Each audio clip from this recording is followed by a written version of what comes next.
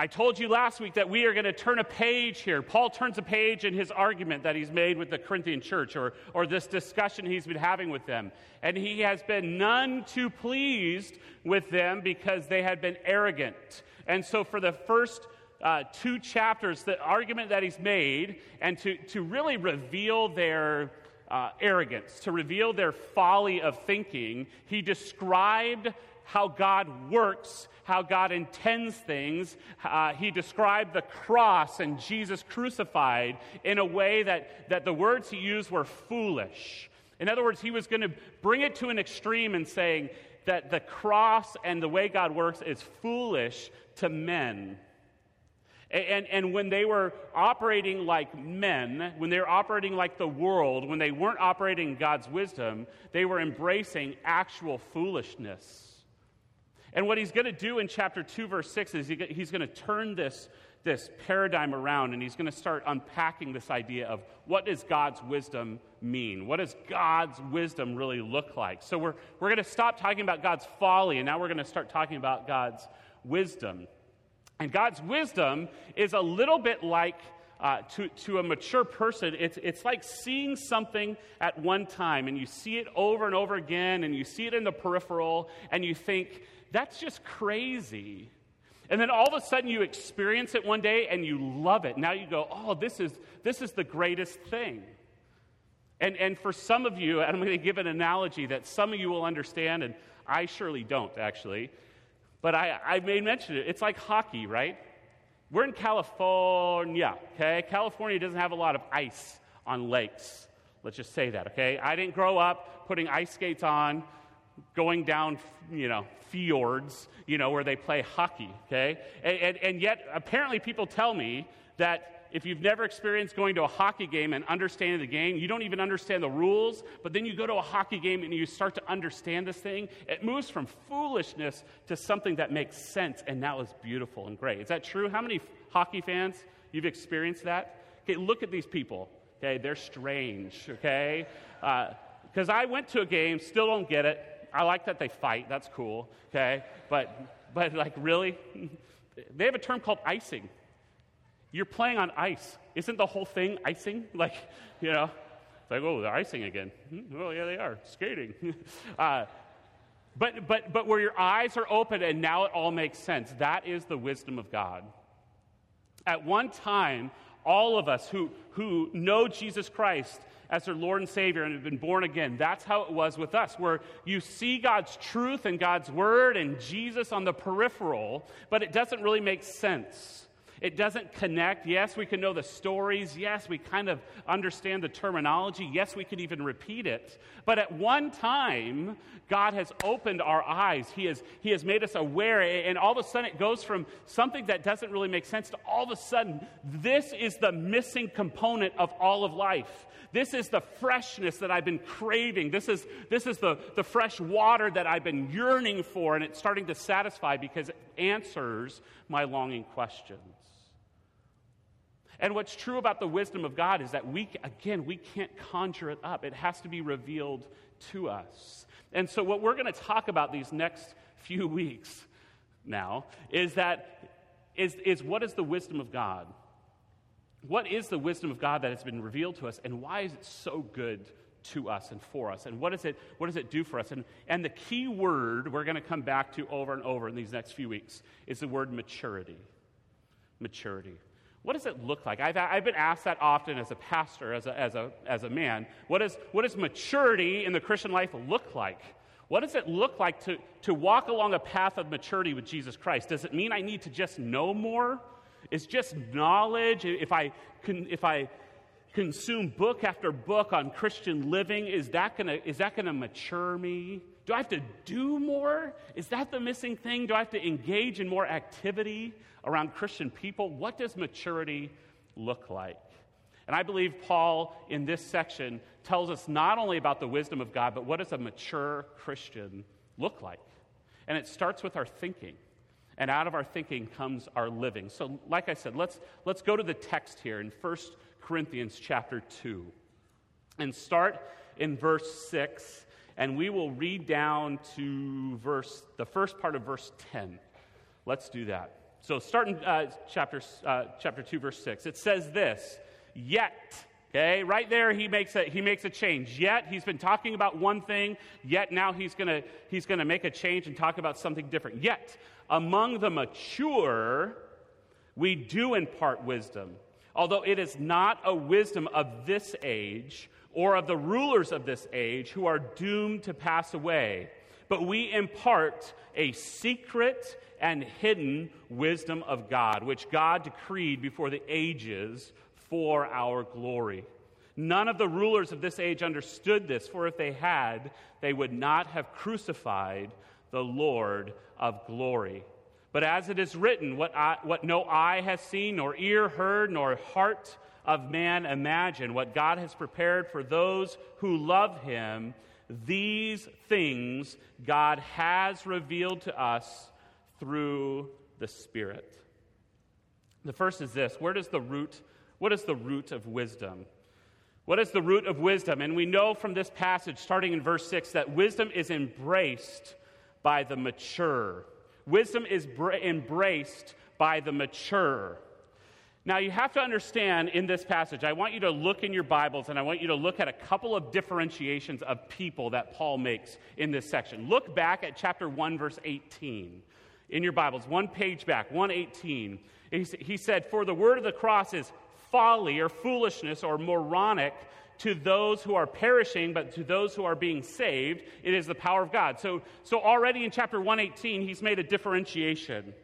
In this world, the cross is the dividing line. You either see it as foolishness. If you see the cross as foolishness, you are part of those who are perishing, who are on their way to judgment, who are separate from God. And those who see the cross of Christ as wisdom, as their substitute, as ultimate satisfaction, those are the ones who are being saved. Those are two different groups of people. But now, he's going to go into a subset of people. Because starting in chapter 2, verse 6, he talks about those who are mature, those in this group of people who see the wisdom of God in the cross. There are those who are mature, and then look down at chapter 3, verse 1. 3, verse 1 says this: "But I, brothers, could not address you as spiritual people, but as people of the flesh, as infants in Christ." Who were little babies, who were infants when it came to Christ. And they were not only babies, but in chapter 3, verse 2, we find that those babies were lactose intolerant. Okay? That they couldn't even take the milk of God's word. It wasn't good to them. It was sour to them. And so here's the comparison. He's not, in chapter 2, verse 6, down to chapter 3, he's not talking about those who are believers and unbelievers. He's talking to a group of believers. And in this umbrella of belief, in this umbrella of those who have embraced the cross, who've been born again, there are those who are mature and maturing and those who are infantile in their thinking. And what's the irony of this is that, according to chapter 3, those who were immature, who were infants, were the ones who seemed like they were the most spiritual. Those who were eloquent of speech, those who probably were the best read, those who in the culture could talk to the culture, and they seem very smart when it came to spiritual things, and yet Paul says those are the people who are the most immature. Because all of their knowledge, all of their reading, all of their talk led to division. All of their talk led to jealousy. All of their knowledge led to strife. And because it caused them to sin, they were like little babies and little kids. Actually, Paul says this in 1 Corinthians 14-20, in this idea of thinking and infancy and maturity. He says, "Brothers, do not be children in your thinking. You should start to think more and more and deeper. Be infants in evil, but in your thinking, be mature." See, this whole idea of maturity starts with how we think, and it starts there, and then it plays out how we live. And it was a very simple point that Paul is making. And the point is this: those who have embraced the wisdom of God should be growing toward maturity. But there were those who were wise in their own thinking, arrogant and factious, and these needed to embrace the true wisdom of God in their thinking. You see, here's the goal of our life is to mature. The goal of our Christian life is to mature. God has done a miracle in any believer's life. He's turned a heart of stone into a heart of flesh. Blind eyes can see. He's transferred us from a kingdom of darkness to a kingdom of light. He has done a miracle in your heart and your mind, and he doesn't just do a miracle so that you stay in this sedentary infant stage. He wants us to grow. And I thought about this. It's really cute when a toddler acts like a toddler. True? Isn't it kind of cute sometimes when you see a 2-year-old and they act a certain way or they run around a certain way and you go, that is cute. That is cute. Look at this. When a 2-year-old, not even a 2-year-old, okay, walks around with their hand in their diaper, with their hair all messed up and a messy face, and like, where are they from? Ohio? You look at them. Is Wayne here? Okay. You look at that and you're like, oh my goodness, whose family and who do they take after? That's my youngest daughter, by the way. And you look at that, but in some ways this kid is cute, right? Now she's wearing a diaper. It's sagging a little bit like a dragon. And now there's another one where I asked Claudio, who you saw up here doing the baptism, to put on a diaper and walk around the same way. No, I didn't do that because no one wants to see that, okay? No one wants to see a 40-plus-year-old bald Italian man running around in a diaper. It's not right, okay? You would have a hard time finishing your lunch today with that emblazoned in your mind. In other words, here is what Paul is saying. He says, when you are first coming to know Christ, immaturity and becoming and being an infant is okay. There's this growth to the Christian life. If you're new to the faith and the switch just came on, the Holy Spirit just illuminated your mind, and you're going, I feel so overwhelmed. It seems like I don't know that much. It seems like there's so much to do and learn. That's a great place to be. There's a growth in the Christian life. There should be, and there's steps to take to grow. But the problem is sometimes we've proclaimed to know Christ for years and years and years and years, and yet we haven't progressed beyond being infants. We're still struggling with the same exact sins we did back here. We're still wrestling with the same concepts of God that we were back here. We're still arguing and strife and jealous, and all these things are in us. And what Paul is saying is that you should move beyond infancy. We have the tools at our disposal. We have the Word of God, the Spirit of God, and the mind of Christ to move beyond spiritual infancy. And it's expected of every believer. So not only do we have the comparison between maturity and infancy in this passage, but we have the companion of wisdom and maturity. Paul combines this concept that he also shows us in other passages of Scripture, that wisdom and maturity go together. Not just knowledge, it's wisdom. It's putting knowledge into practice. If you have your Bibles, turn over a couple pages to the right. A couple books to the right to Colossians 1:27. Here's how Paul matches the gospel and maturity. Colossians 1:27 says this, to them God chose to make known how great among the Gentiles are the riches of the glory of this mystery. And what is the mystery that's been revealed? It's that Christ is in you, the hope of glory. It's him that we proclaim, warning everyone and teaching everyone with all wisdom, that we may present everyone, what? Mature in Christ. That we may present everyone. One of the goals of this church, one of the goals of everyone in this room, one of my goals and my prayers for you, that what we work hard at. Why do we teach classes? Why do we have Bible studies? Why do we preach the way we do? Because our hope and our goal is to present you mature, complete in Christ. Because Christ is in you. The mystery has been revealed that Christ is in you, and it's our goal to make you complete in Christ. And that's possible because of the wisdom of God Second is this. Turn over a couple more pages to the right to Hebrews chapter 5. Here's what the writer of Hebrews said in chapter 5, verse 11. About this we have much to say, and it's hard to explain since you have become dull in your hearing. For though by this time you ought to be teachers, you need someone to teach you again the basic principles of the oracles of God. You need milk, not solid food. For everyone who lives simply on milk is unskilled in the word of righteousness, since he is simply a child. But solid food is what? Is for the mature. And how do you get to be mature according to Hebrews 5? Listen to this. For those who have their powers of discernment trained by constant practice to distinguish good from evil. What does it look like, or how do you mature? You mature by having the powers of discernment trained by actually practicing the things that you're taught.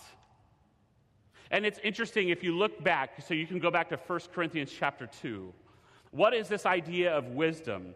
What is this idea that the mystery of God is revealed? What does it mean that now through wisdom we can mature? In general, it means all of God's salvation plan being revealed to us. I mean, it means the whole of Scripture. It means all of God's revealed special revelation through His Word. That is the wisdom of God. You cannot grow in maturity but by God's revealed special truth that He gave us in His Word. That's in general, but there's something even more specific in the context of 1 Corinthians 2. And I'll give, again, the first one who says this, I mean, you win this morning, okay? In the context, what is the central point of wisdom that Paul keeps coming back to? In other words, what is the wisdom of God that's been revealed that will make you mature? What is the central point of wisdom in His Word? What is it? Say it in a couple words. It's what? Yes! Oh, praise the Lord, that was so great. Man, overwhelmed that we all are on the same page. Okay, what is it? It's I'll give you a guess. It's two C words, but one has a CH, and the other one's a CR. How about this one? Ready? What is the core central wisdom of God then? What is the center point of His wisdom that's been revealed to us? Ready? It is. Excellent. That is good, all right? Feels better as a teacher, okay? You remembered. All right. So the core center of wisdom is then Christ and Him crucified. We cannot mature apart from God's Word, but we cannot move on in maturity unless we come centered back to the cross. This means that the transformation of a believer is wrapped around the thinking and living out of the realities of Jesus Christ and Him crucified, focused on what Christ did for us and not what we did for God. The central point of the cross is this. We focus on what God did for us, what Jesus Christ did for us that none of us could do for ourselves. So often I want to point out what I have done. What I've done good or what I've done bad. That's my thinking. That's my fleshly way. My fleshly drift is to focus on me. And what Paul is saying, the ultimate true wisdom of God is that we go back to the cross and we focus on what God has done for us, not on what I have done for God.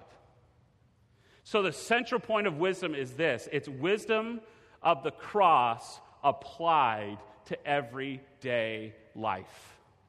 That is maturity in wisdom. It's the wisdom of the cross that we actually take and apply every day in our life. Now you say, well, what does that mean? That's nice. That sounds good. Put it on a bumper sticker. That's neat. What does it look like? And I believe Paul laid it out for us in 1 Corinthians. What is the wisdom of the cross applied every day as I contemplate what Jesus Christ did? And when I contemplate what Jesus Christ did before the Father to glorify Him on my behalf, to take my place on the cross, when I focus every day on what Christ did, not what I can do for Him, here's what it frees me up to do.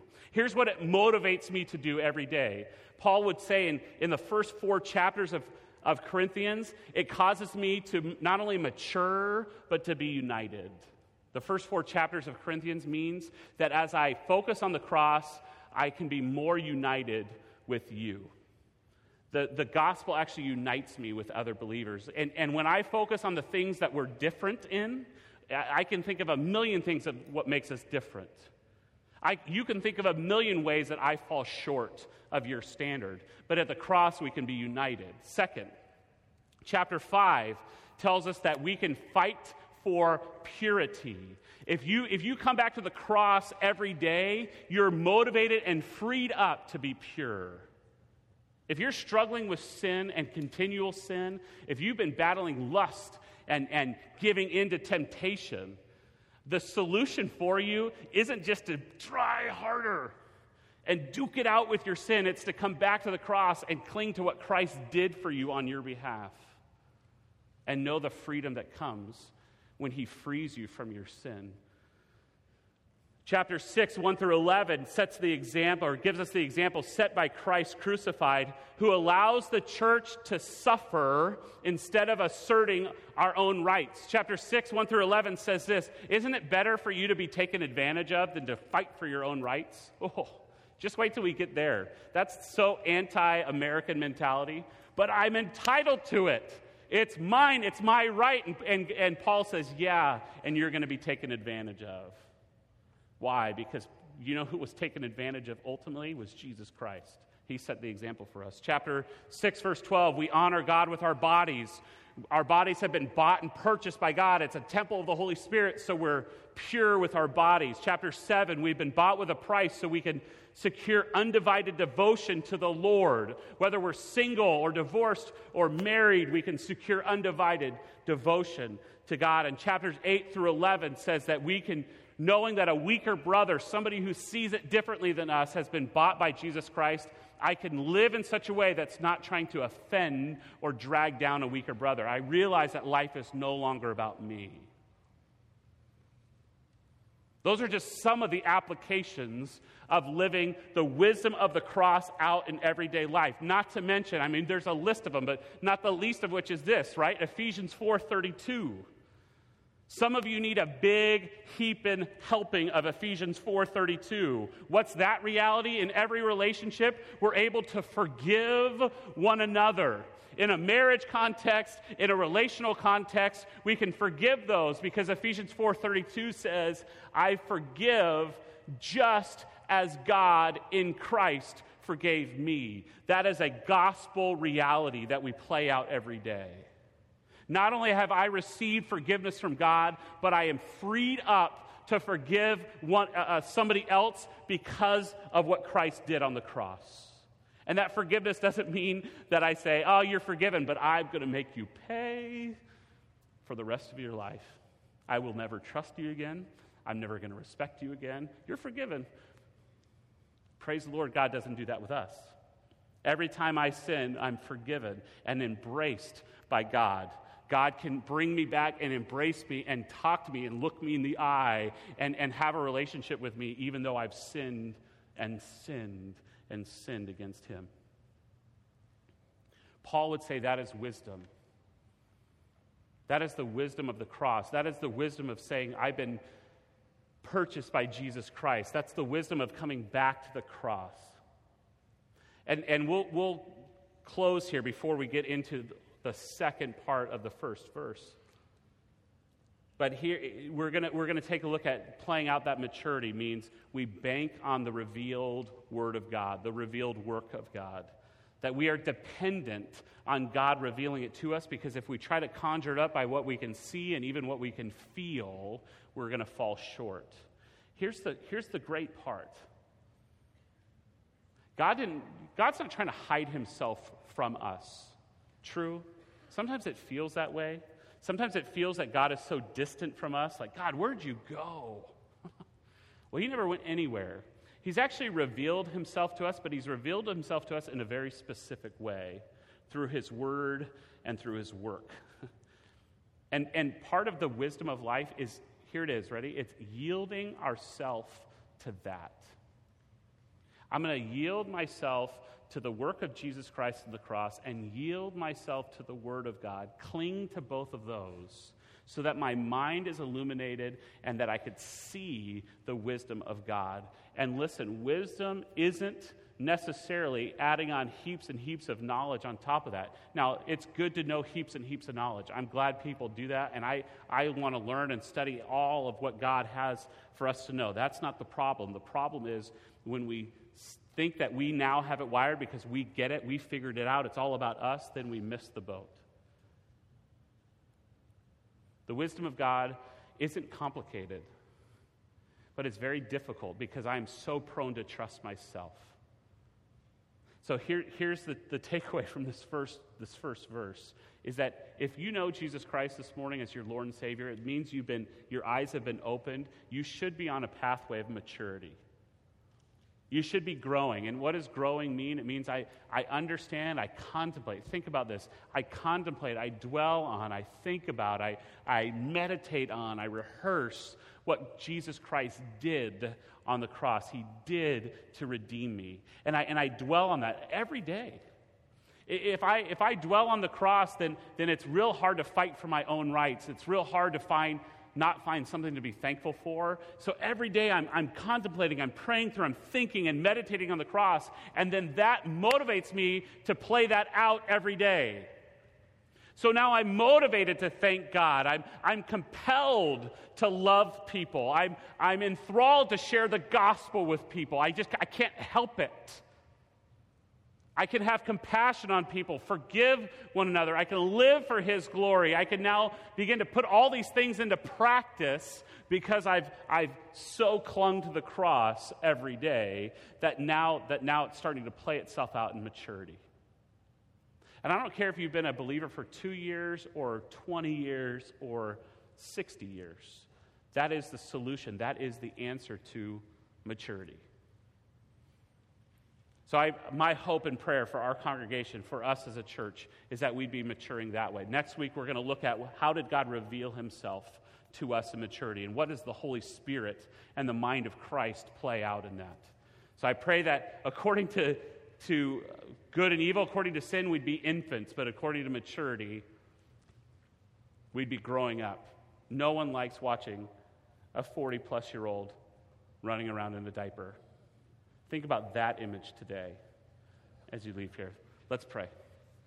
Lord Jesus, thank you for this morning, and we thank you for your word. I thank you that it's been revealed to us, that it's been given to us, that we couldn't conjure it up in our own thinking, that you illuminate us, that you make it plain to us. And I pray for anybody here that the word of God isn't plain to, that it's still on the peripheral, that it's confusing. I pray that you, through your word and through your Spirit, would reveal your truth to them.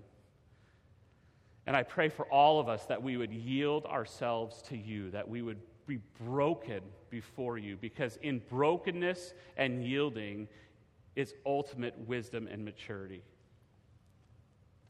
Thank you, Lord, for this morning. We love you in Jesus' name. Amen.